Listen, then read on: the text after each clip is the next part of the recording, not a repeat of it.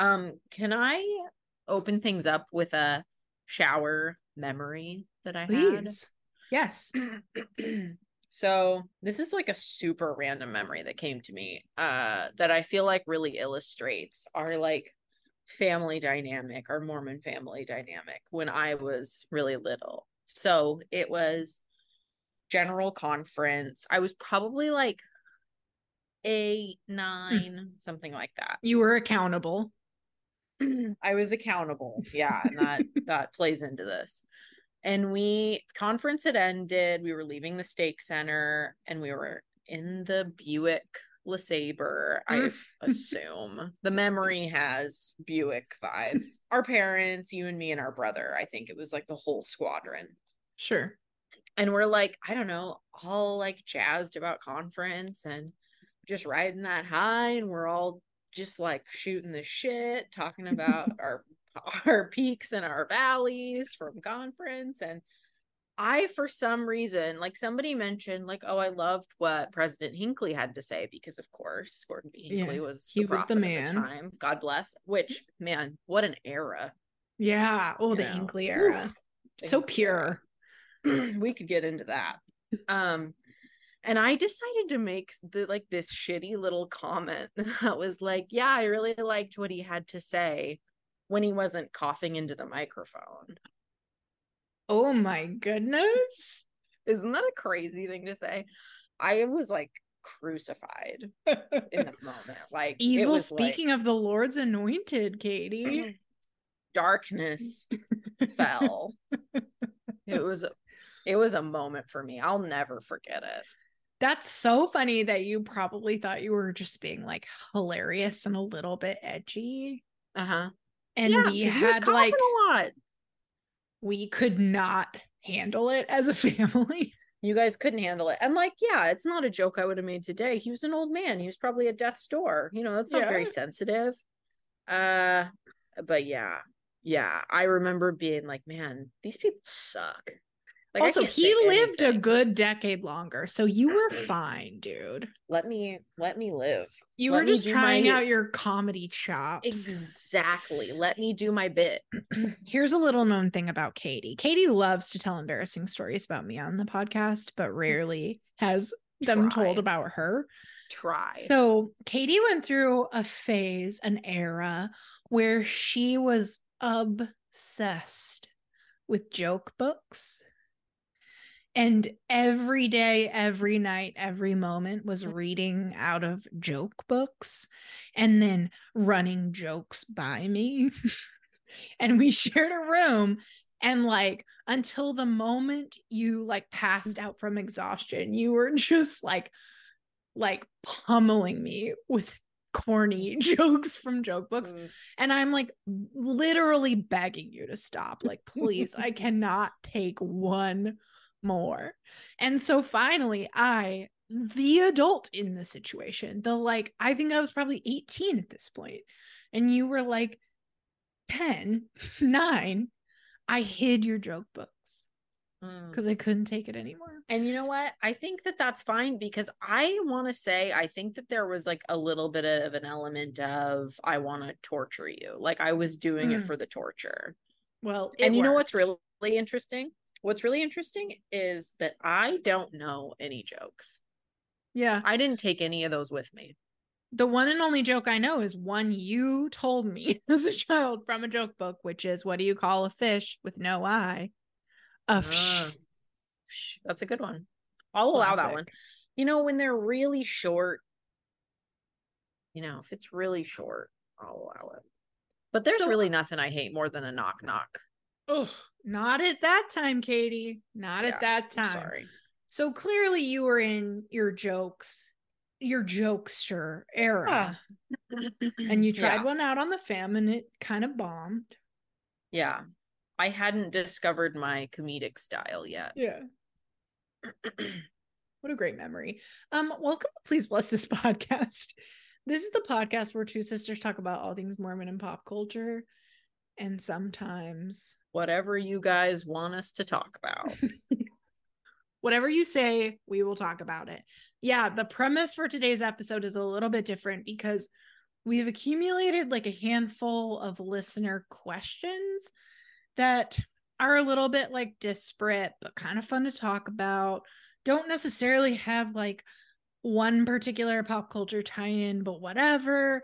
We just want to answer the questions. We just want to give you what you want. You're describing every episode, but yes, thank you. Sure. I guess. It's all loosey-goosey over here at Please Bless This podcast. Yeah. And we love it that way, and we hope you do too.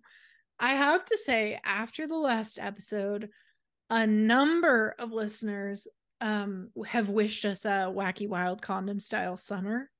And we love that. Yeah. 5th grade me would be scandalized, horrified that this is coming back around in my adulthood. Yeah. But adult me loves it. Adult me wants to call my mom and tell her. Yeah, it's therapy. We appreciate it. Yeah, it's healing. Mm-hmm. I've also had a couple of text threads about the song Digital Get Down.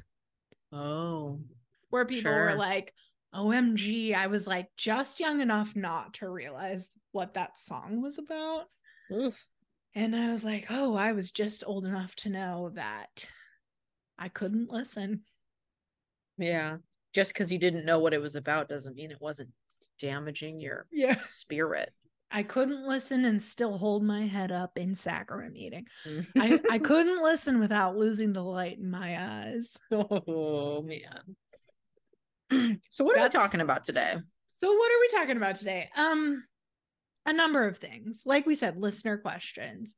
So one listener question that we received from a friend of the podcast is, do Mormons believe that other Christians are quote unquote saved?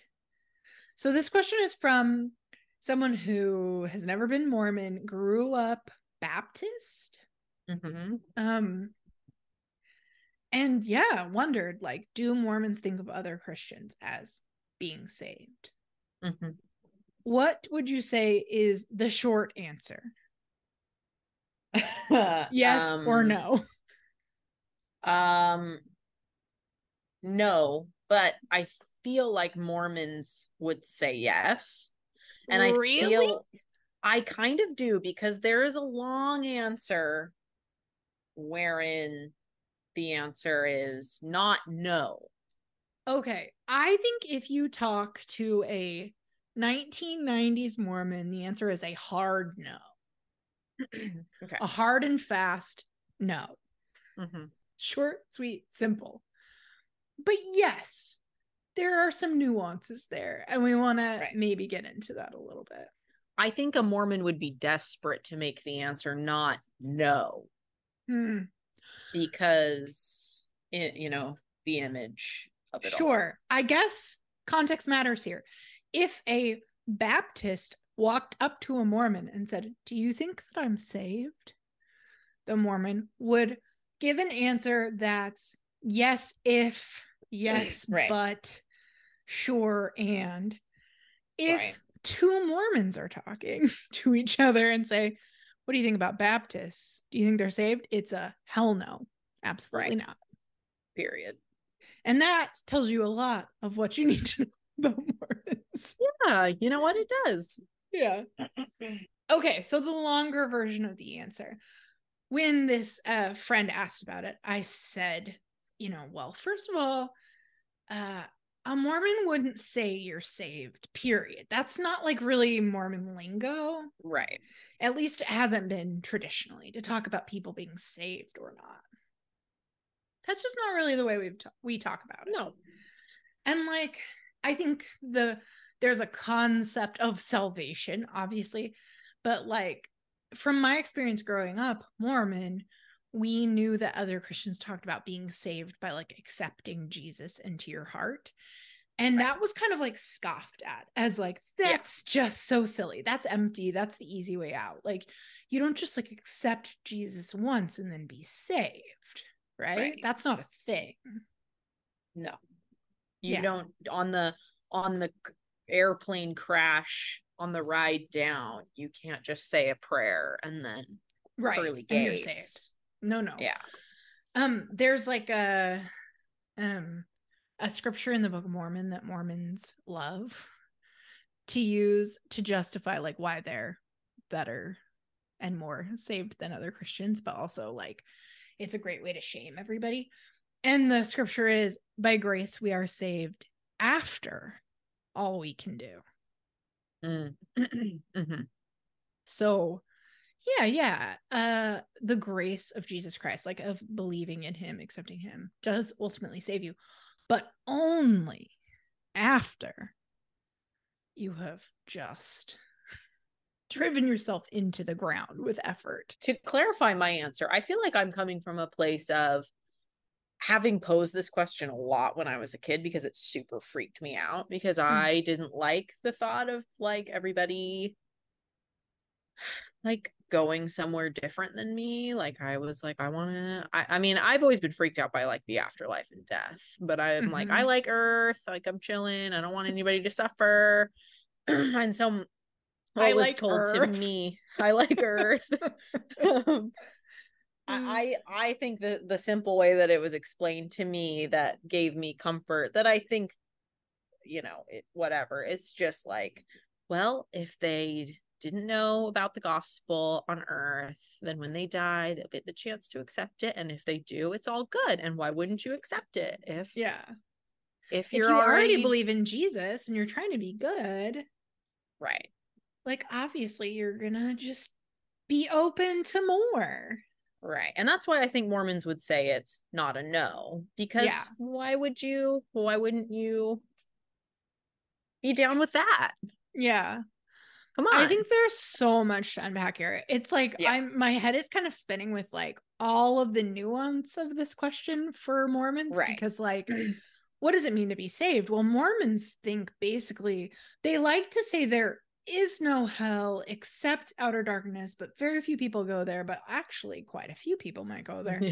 But like any of the kingdoms of glory are not hell, they're heaven, except if you don't go to the highest degree of the highest heaven, it actually kind of is hell. So it's like exactly. This is one of the reasons we need to do a plan of salvation lesson, which we talked about last time, like a full-blown, like, here are the laminated visuals from my mission, like, let's walk you through the plan of salvation, because it is a roller coaster ride. Yeah.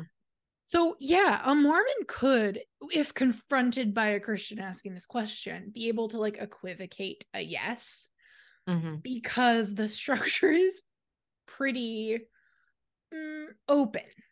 Yeah. To interpretation, right? Yeah. But ultimately, only Mormons, and specifically only heterosexual Mormons married in the temple, are making it to actual heaven. The tippity top. Yeah. They're the only ones who are going to like live in the presence of God, become like God, become gods, is what we were told back in the day. I know. They've walked. Can I talk about? Right. Can I talk about the Mormon guy that I argue with on TikTok Live briefly? Because absolutely. It's pertinent. Okay, there's this man on TikTok, this Mormon man who doesn't, this is the thing that annoys me. He doesn't really post any content. Like sometimes he'll post little snippets from like a conference talk that he liked or whatever, dude. This guy, I'm getting so fired up just thinking about it. I actually looked him up today because I was like, I'm in the mood for a live, just to see if he was live. Anyway, he's just this like whatever in his 40s white dude. He's been a bishop, has the look. I mean, you can tell. He's always in a church building. You've met them all. Right. It looks like his life is literal hell. Okay. But anyway, he is always on his live, and there's like a squad of us that always show up, and we just like lay into him. Oh my gosh, it's crazy. And like, listen, I'm a nice person. I'm not like being like, fuck you, or like, you know, I'm being like whatever, but I just kind of like will say sassy things in response to him when he's being like just so full of shit. Anyway, he talks a lot about Kolob because people always want to be bringing up Kolob. They're like, so what's the deal with Kolob? And this, you've got to give a little context for people who are like, Kolob? Oh my god. Okay, Kolob. I mean, it's the planet. It's the fucking It's the Mormon planet. Yeah. It's all. Just Google it. KOLOB. Welcome to the weird shit. Moving on. I suppose we should probably talk about Kolob more in depth at some point, but we're not doing it right now.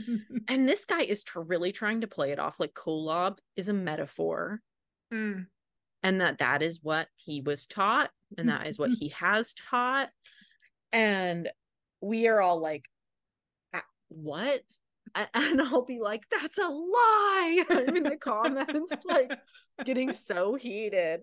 Because like it's a lie. Like we were taught that Kolob was real. Like it's like where God lives. Right. Yeah. And we were told it's a place. Right. But Brigham Young also said people lived on the moon. So, or did he say the sun? Man. I can't remember. Okay, either way, the sun is crazy. I can't remember which one it was. Somebody who knows is probably listening, like, damn these ladies and their misrepresentations of batshit crazy prophecy. Right. I know. I'm arguing this guy as if I know anything, as if I know what I'm talking about at all. But I grew up in the church in the 90s and we were talking about Kolob. We were singing about Kolob. Yeah. If you could hide a Kolob in the twinkling of an eye. And then I remember continue onward from that same shit. What are the words? Something to fly. Oh boy. I used to have every word of this song memorized. It's wild. I remember doing like an art project where we like drew our planet and like drew what was on our planet and stuff. Like not a metaphor. No. We were told you will become gods. You will have planets. You will make planets. You will populate those planets. That is what eternity is. That's what salvation is. That's what it means to be saved. And now they're like, we never said that. Right. He's like, that's crazy. Yeah. Who thinks that? I'm like, literally every Mormon I know thinks that. I know. I can't even talk about it. You guys pray for me. Pray for me with this guy. I don't even know how you ended up in this person's orbit, because it's not like you're on like Mormon TikTok. I'm really not. Like on my personal TikTok, I'm not on ex-Mormon talk really. And definitely on Mormon TikTok. I know. I keep it so separate. He snuck his way in with his little face. The algorithm just knows that every now and then you need a good fight. Oh man. Yeah, he's the only guy that I am like a little bit of an asshole to. So sorry. Forgive me. Anyway, what the hell are we talking about? Oh, yeah. How did we end up here? All I can think about is the hymn "If You Could Hide a Kolob." Now it's just is it haunting you? Twinkling in my brain. So this friend, this listener who asked, like, do Mormons think other Christians are saved? I asked back. I was like, growing up Baptist, did you think other Christians were saved? Mm-hmm. And she was like, yeah, I guess I did. Like, even if they weren't Baptist, if they like believed like the kind of fundamentals. And I was like, okay, like what? And she said like basically like the Nicene Creed stuff. Mm-hmm. And I was like, oh yeah, so that's a big difference. Yeah. Because Mormons think the Nicene Creed is evidence of like widespread mass apostasy in Christianity, right? So another this is the first lesson that missionaries teach if you ever meet with Mormon missionaries. At least it was. I don't know if it's changed, but they teach you about the restoration of the gospel of Jesus Christ. So the church, according to like what was on the earth when Jesus was on the earth, was restored through Joseph Smith. That's what Mormons believe. And for it to have been restored, it means it has to have been lost, right? Mm-hmm. So the idea is that after Jesus died and was resurrected and his apostles were killed and the teachings were like morphed and rituals and practices were lost over time, there was this great apostasy, this great falling away. Like the truth was scattered and lost. Mm-hmm. And things like the Nicene Creed are evidence of that to Mormons, because they're like, see, this like committee of people gets together and decides what God is and what Christianity means. Like, that's baloney. Like, we don't believe in any of that. We believe in what was revealed through a prophet during the Restoration. So like the Nicene Creed, like one component of that is this idea that there's a Godhead, like God and Jesus and the Holy Ghost are like one. Mm-hmm. Mormons do not believe that. Yeah. Mormons do not believe that. They think that's like an abomination, an apostasy driven belief. Yeah. So like basically the exact opposite of what like my friend was saying. Like, well, sure, if you're a Christian and you believe these basic things, and Mormons are like, oh no, those are the very basic things that that are the problem. Right. You know, that's funny. I remember actually one of the few times that like a peer really laid into me as a Mormon. I mean, like, you know, I got picked on all the time, but the only time somebody like my age really laid into me, it's sad to say that honestly, because adults laid into me all the time. Oh, but same. The only time a peer laid into me was she was a Catholic, and she was like, oh, you're not a Christian, like really aggressively, like wanting to fight with me about that. And I'm like, yeah, sorry, don't believe in the Trinity. Yeah. You know, I'm also a child. Could you not?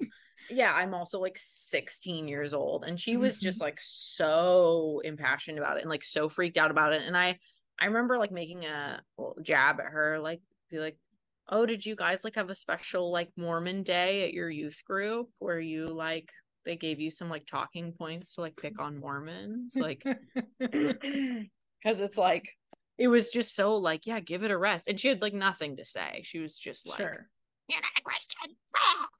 Yeah. It's like, okay, you're a child. Calm down. I mean, yeah, I had so many adults, shout out to Mr. Daly, my high school physics teacher, for example, who like in public to my face as a kid were like, oh, you're going to hell for being a Mormon because you don't actually believe in Jesus. And I was like, yes, I do. And they're like, no, you don't. So yikes. So let's like, to be fair, you know, do Christians think, or do Mormons think other Christians are saved? No. But do other Christians think Mormons are saved? No. At least not in my experience. No, in my experience, like I felt like growing up, people's idea of Mormons was like they were really messed up. Yeah. Like people were like, oh, my kid's not allowed at your house, or you're not allowed at my house. Like that level of like, I don't trust your dad. Your dad probably has secret wives. And it's like, oh my gosh, it's a lot. Number of kids growing up who asked me how many moms I had. Oh yeah. Off the charts. Can't even tell you. Yeah. And I would just laugh. But inside I was like sick to my stomach. Yeah.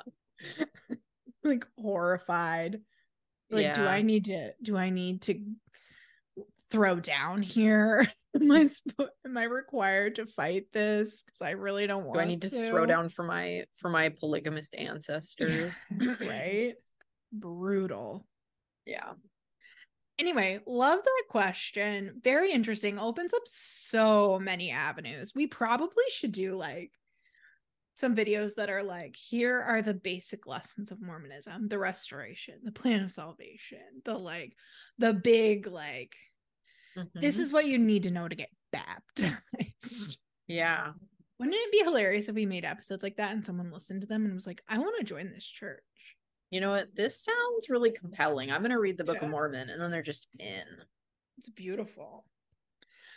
Okay. Another listener question that we want to talk about. So after our episode on garments, where we got into a little bit about the temple and especially like the washing and anointing ceremony when you receive the garments, we got some questions about like, can you just do like an overview of the temple? Like high level, what's going on in there? Okay. That's a big question. Yeah. I did a little timeline. Here's like a quick little timeline, a little historical context. Oh, very nice. 1836. So backing up. 1830. Mormon Church is founded, organized. April 6th, 1830 is the big day. Jupiter is, on fire. Joseph Smith's like, let's fucking go. As the astrology was astrologying, and the church is founded. So 6 years later, 1836, the first Mormon temple is completed in Kirtland, Ohio. And like from the jump, Joseph Smith's like, we got to build a temple.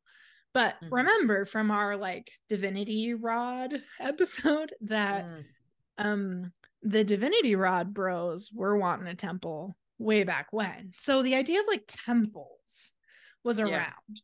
Also, a number of people in Joseph Smith's family were Freemasons and they love a temple. So like temples were always in the mix. But that first temple that's opened in 1836 is nothing like Mormon temples became. No. At all. But they had a temple. And then, they leave Kirtland, Ohio, because everybody hates them. Eventually, they end up in Nauvoo. 1839, Joseph Smith is like, hey, celestial marriage is a thing. And by that, I mean plural marriage. I mean polygamy. The two are synonymous at this stage, right? And he's like kind of secretly teaching it at this point.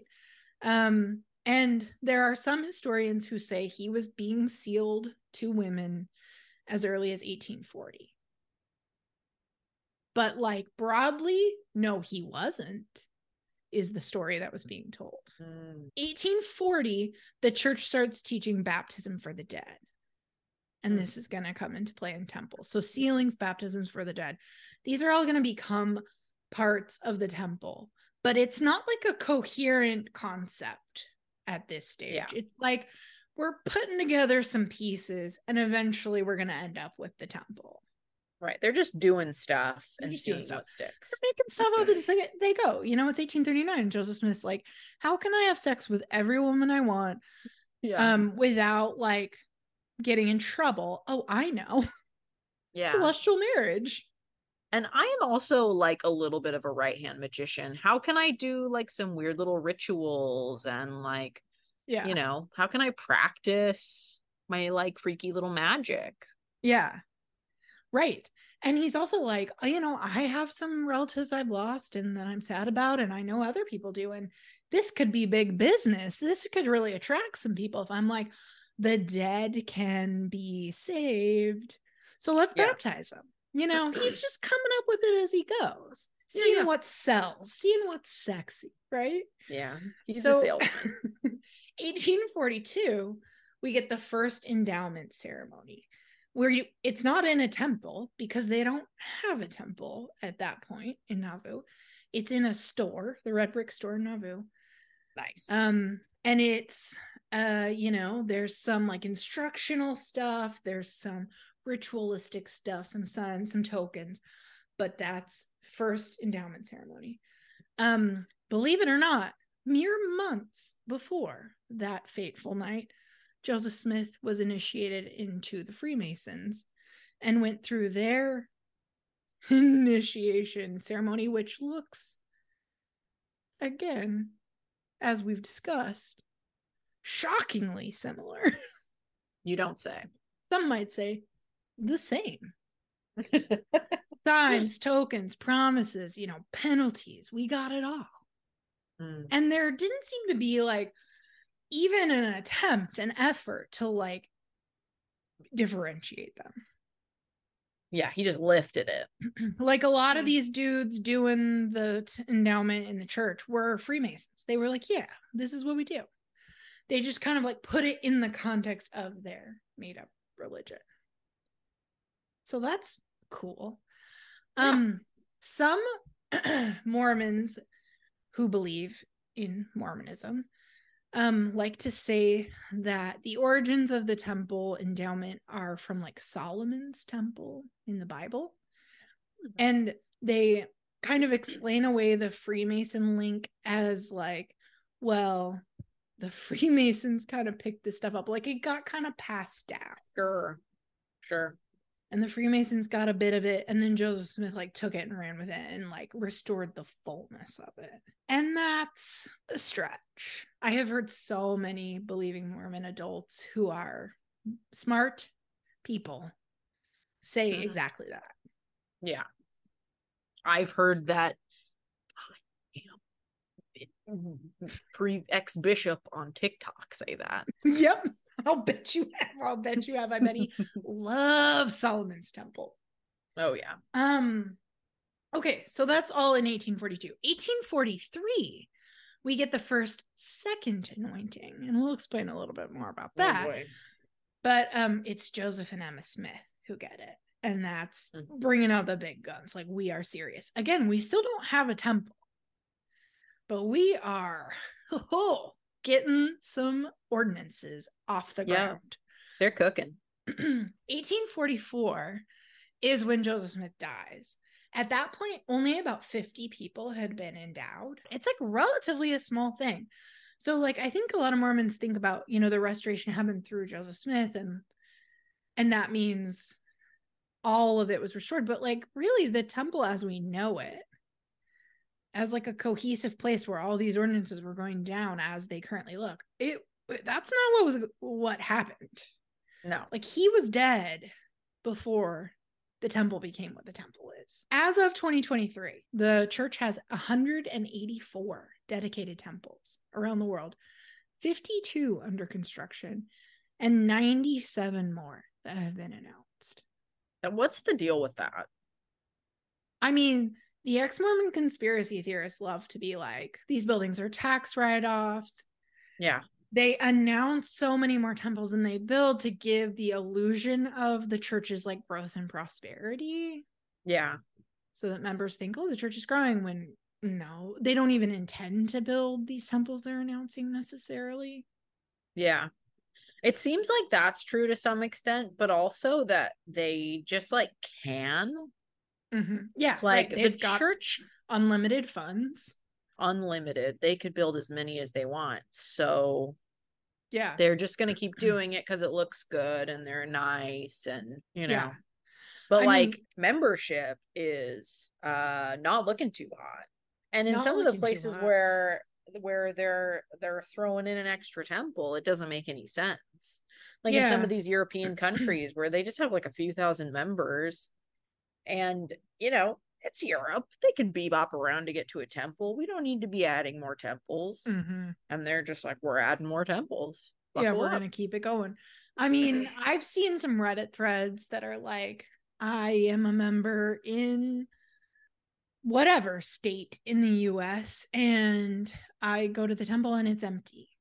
And they just announced a new temple like 45 minutes away. And I'm confused because we can't even staff the one we have, you know? And those kind of posts like really raise eyebrows, because what are we doing if we're just building more temples to build more temples? Also, at this point, the church's like investment portfolio is assumed to be as high as like $250 billion. So when we say they have unlimited funds, like, I think at this point, like, it's like they have more money than the Pope. They have more money than like everybody. So yeah, when we say that Mormons can afford to build temples, they can afford to build them, and as many as they want. Like, the sky's the limit. So that's a little timeline.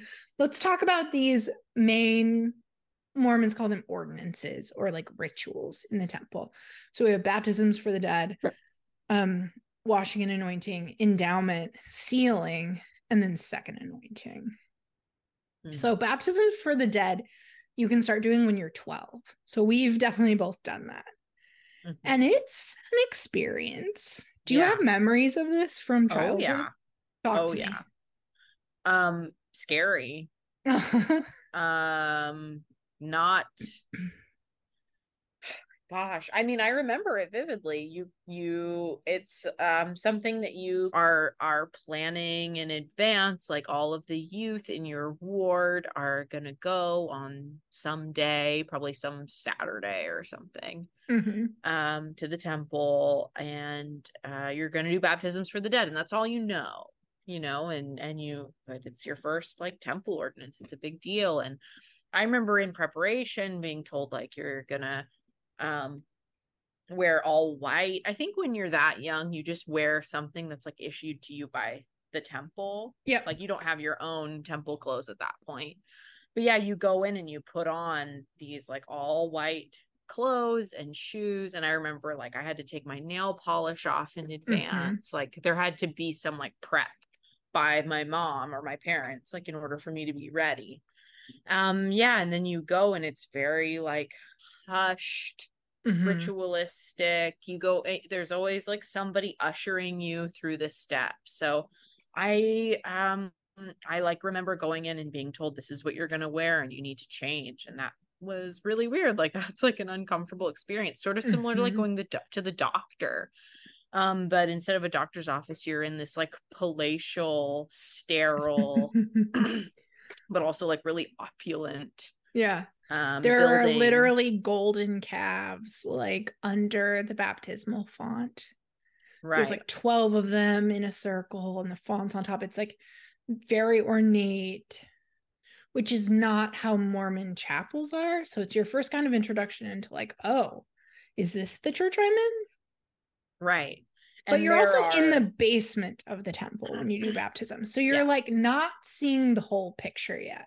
No, and you don't. I mean, you really only see sort of like a locker room, and it's a very nice, quiet, like silent sort of environment. And then you go to the baptismal font, and yeah, there's like the golden oxen and the mirrors, and then yeah, it's just you and some guy, and he says some words and he's rattling off these names for who you're being baptized for, dead people you're being baptized for. I baptize you for and in behalf of so-and-so in the name of the Father and the Son and the Holy Ghost. And then they dunk you, and then they do it again for however many they're doing. So I don't know how many I did or how many is normal. It didn't seem like a ton, but it was like, probably like 10.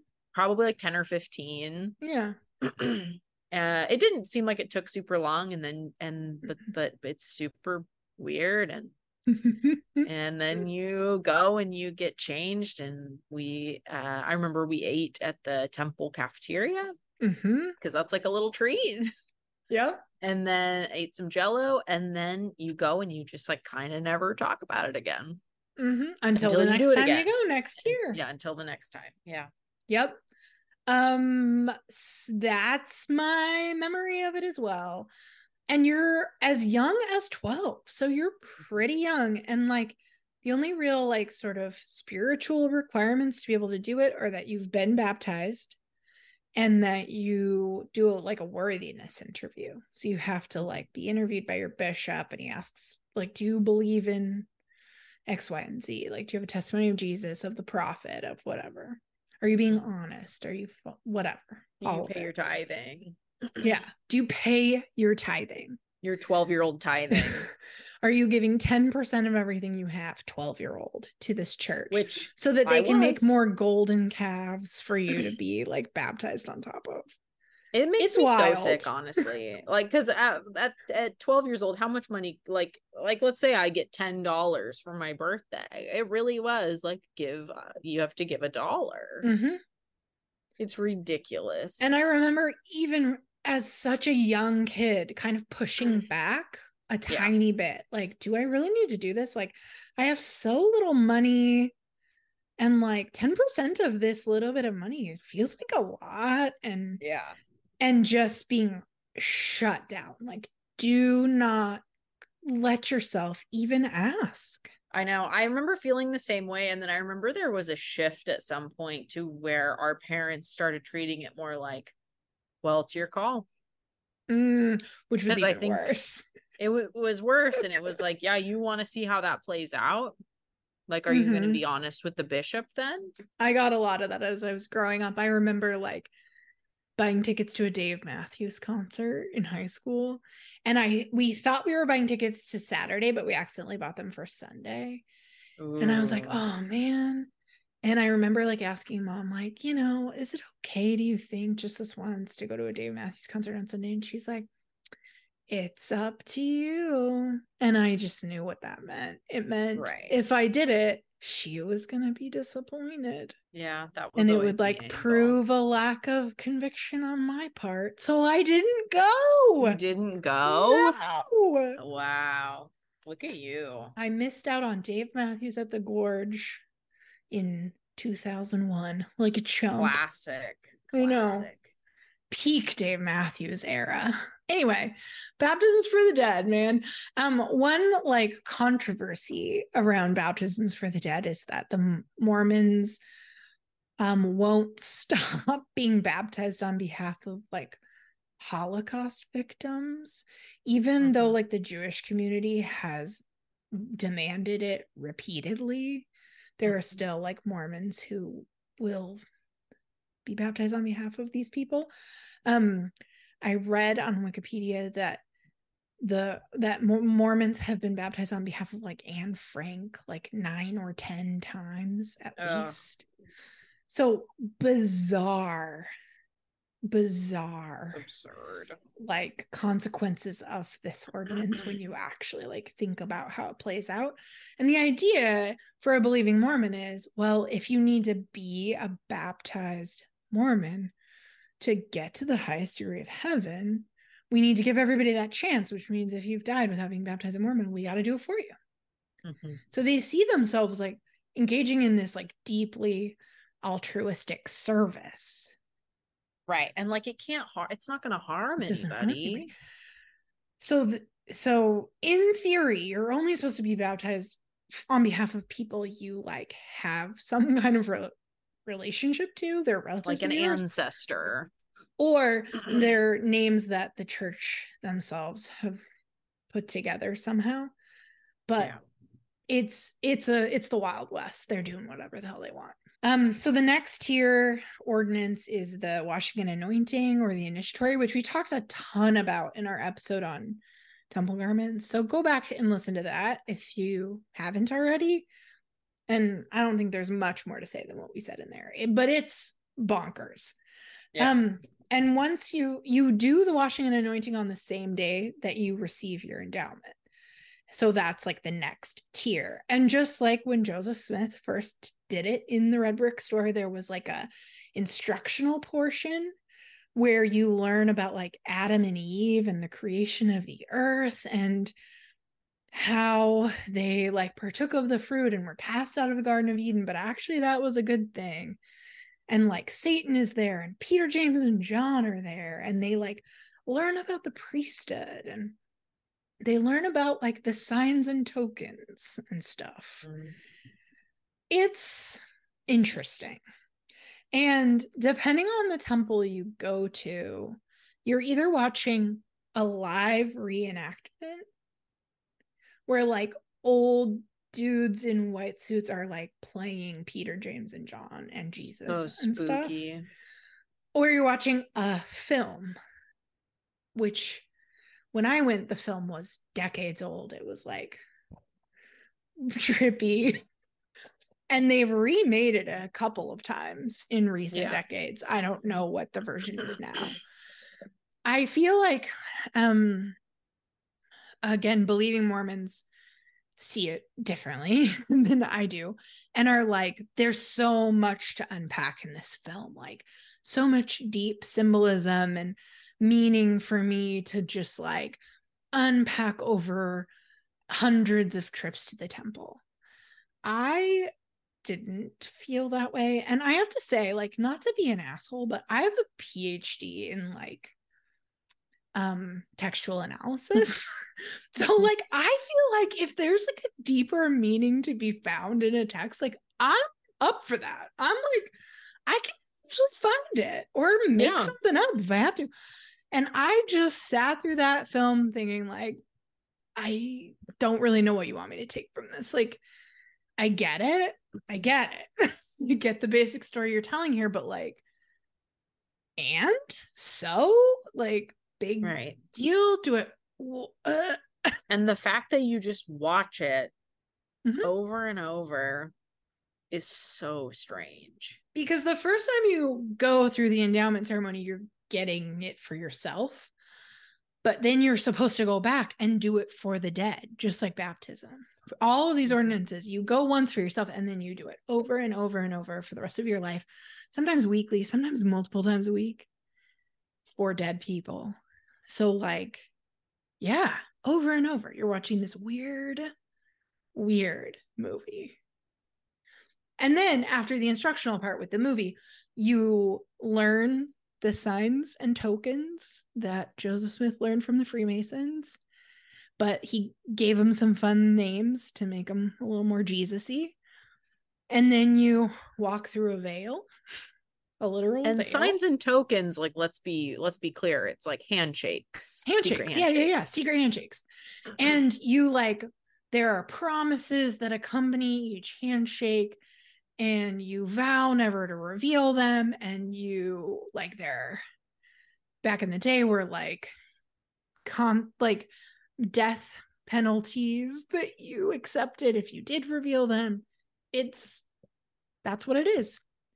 And like, to the point that I've seen a lot of ex-Mormon content creators who will like make the signs and tokens on TikTok, or will even wear their temple clothes on TikTok. Because in the endowment, you're in a full little outfit too. Hat, robe, apron. It's on and popping. Yeah. So yeah, you can see what the tokens are if you want to. They're easy to find if you get on TikTok or Google them if you really want to. I feel like I don't want Mormons to like find my address and come scream at me for talking about them in really specific ways, because it's the kind of thing that like, if you get the kind of vigilante believing Mormon hearing you talk about it, it could be a big problem. Right. It's a big fucking deal. Because they've literally vowed to like protect it with their lives. Right. Yeah. So it's kind of intense. So we're not going to poke that bear. Yeah, we'd just rather not. But just Google it. It's there. Yeah. So then you like walk through a veil and you give the person on the other side of the veil the handshakes, and you're invited into the celestial room, which represents the celestial kingdom. And then you sit there in silence, and people are like crying and praying and really performing a kind of piety that, again, was always a little puzzling to me. I'm like, what are we all thinking about here? Like, what are we all unpacking? Because again, I'm a fairly analytical thinker, and I don't have much to bring with me from that experience. Like, it was weird. I don't know what you want me to say. Yeah, and then for the big finale to be walking through a veil into like just like kind of a fancy like stuffy big parlor room. Yeah, with like a chandelier. Right. So like heaven is like Ritz-Carlton? Like a really sterile fancy hotel. Yeah. Yeah. It's like a Trump Towers. Yeah. Okay, let's move along. Next tier in the temple is the sealings. This is where people get married. Again, you do it once for yourself when you get married, but then you can go back again and again and do it for dead people. I was never sealed in the temple, but I've done sealings for dead people. Which is weird. It's like one of the only ones you can do even if you've never done it yourself. Yeah, and that's weird. You're in the full getup again, like the apron, the robe. So like imagine your wedding day and how you think about like looking, and you are in a full Masonic costume. Yeah. And super weird costume. Old man who you likely have never met before, like says 45 seconds worth of a script and you're married. That's what a Mormon wedding is. It sounds really nice. The only people allowed in are people who've paid their 10%. Right. And that's an interesting thing to digest a little bit. Like, sit with that for a second. So let's say you've been to a Mormon wedding as much as you could. You know, like you sat outside while your friend or loved one was getting married in the temple. And all you saw was them come out, and they're wearing their pretty wedding dress, and they look great, and they get photos taken, and the temple's beautiful, and there's flowers and whatever. That's not what they were wearing inside. No. They were wearing all white, bizarro Masonic costumes while they got married. With a green apron that represents like the leaves that Adam and Eve covered themselves with when they realized they were naked in the Garden of Eden. Like, weird. Right. And so like the Mormon influencer that you follow on Instagram, like all the pictures that they took, let's let's be real.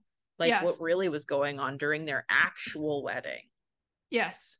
Also, like the women are wearing spooky little hats with veils on them, and their faces are covered. And I know veils are a thing in a wedding, sure, but in these a, like, are traditional weird. wedding. But let's just, when you put it all together, it's and a little uncomfy.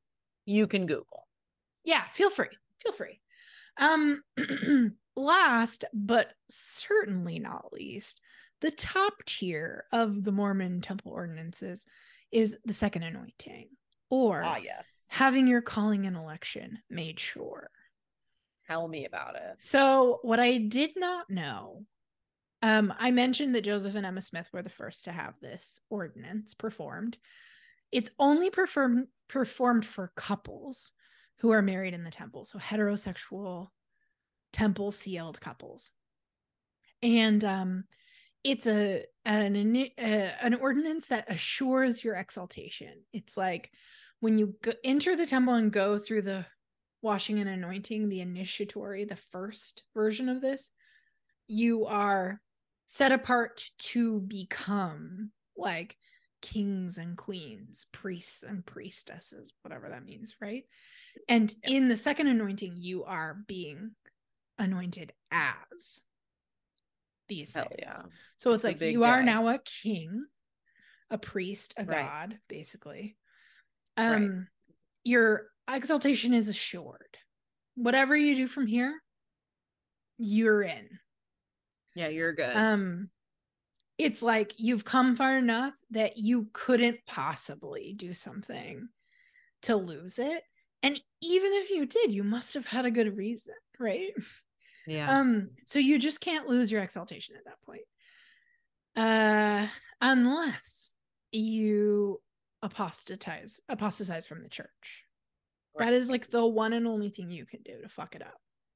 You could like commit sexual assault. You could rob your best friend. You could cheat on your wife. None of that is going to take it away. Rock and roll. It's the Rock and Roll Hall of Fame of apostasy Mormonism. Only, right? Yeah. One thing that I learned that was fascinating was that by 1846, which is the year that the Mormons left Nauvoo, and it was also the same year that the Nauvoo temple was completed, I believe. So they had like this very brief window where the temple was done and they were in Nauvoo before they had to leave because everybody hated them and they had to keep moving. Right. So 1846, 600 plus people had received their second anointing. Whoa. Now, again, by the time Joseph Smith dies in 1844, only 50 people have been endowed.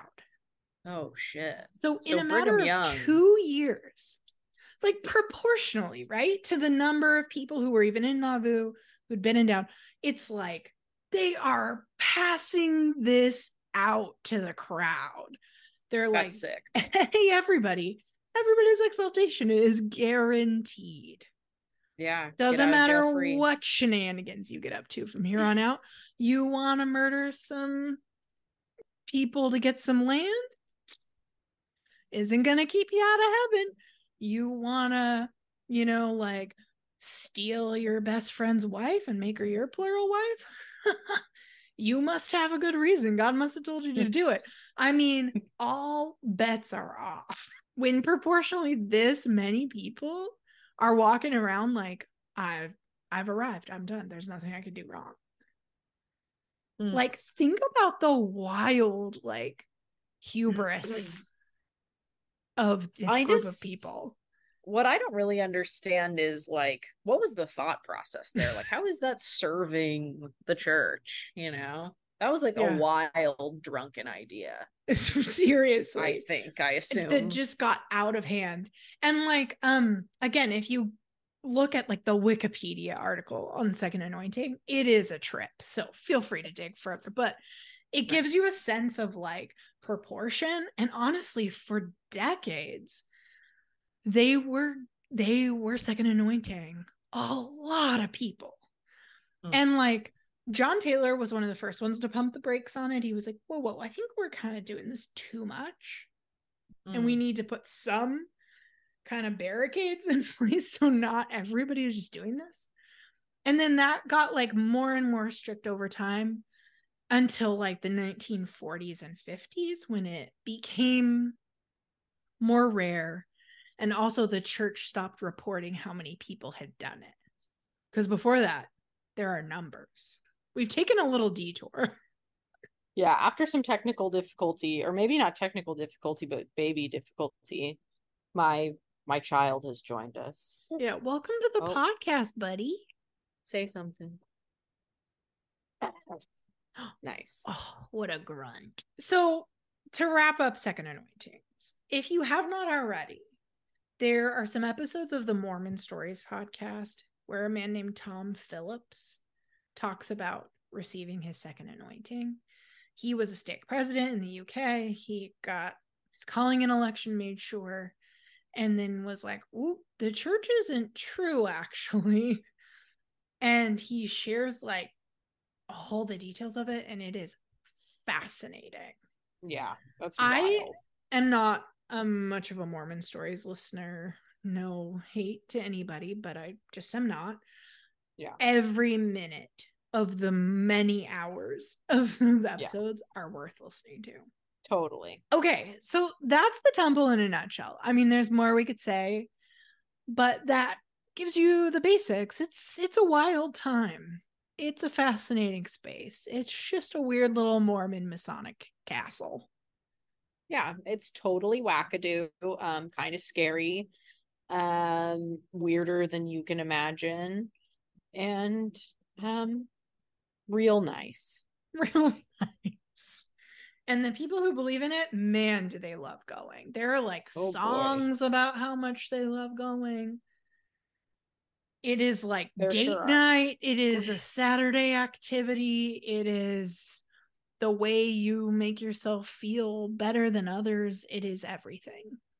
Yeah, they really hype it up. Thank you so much for your questions. We have others, but these are some big ones. So we thought they deserved an episode, and we'll be happy to answer more in future episodes. So keep them coming. Send them our way. You can email us at pleaseblesspod@gmail.com. You can DM us on TikTok and Instagram at pleaseblesspod. You can follow us in all of those places. Follow us on YouTube, like and subscribe, write reviews on Spotify and Apple Podcasts, just all of it. Just do it all. Right, Bill? Yeah. That's what he says. Bill's smiling at that sales pitch. He's into it. That's what he always says. Bill's constantly like, just review it on Spotify, buddies. Yeah. Watch it on YouTube. Subscribe. Oh my gosh, cute. All right, guys. Thanks so much. Please bless Bill. Amen. And please bless this podcast. Amen. Part of me was like, Bill, make a squawk. Come on, say it. Say the line. Say amen. Say it. Say it. Oh, wow. I heard it. What a good boy.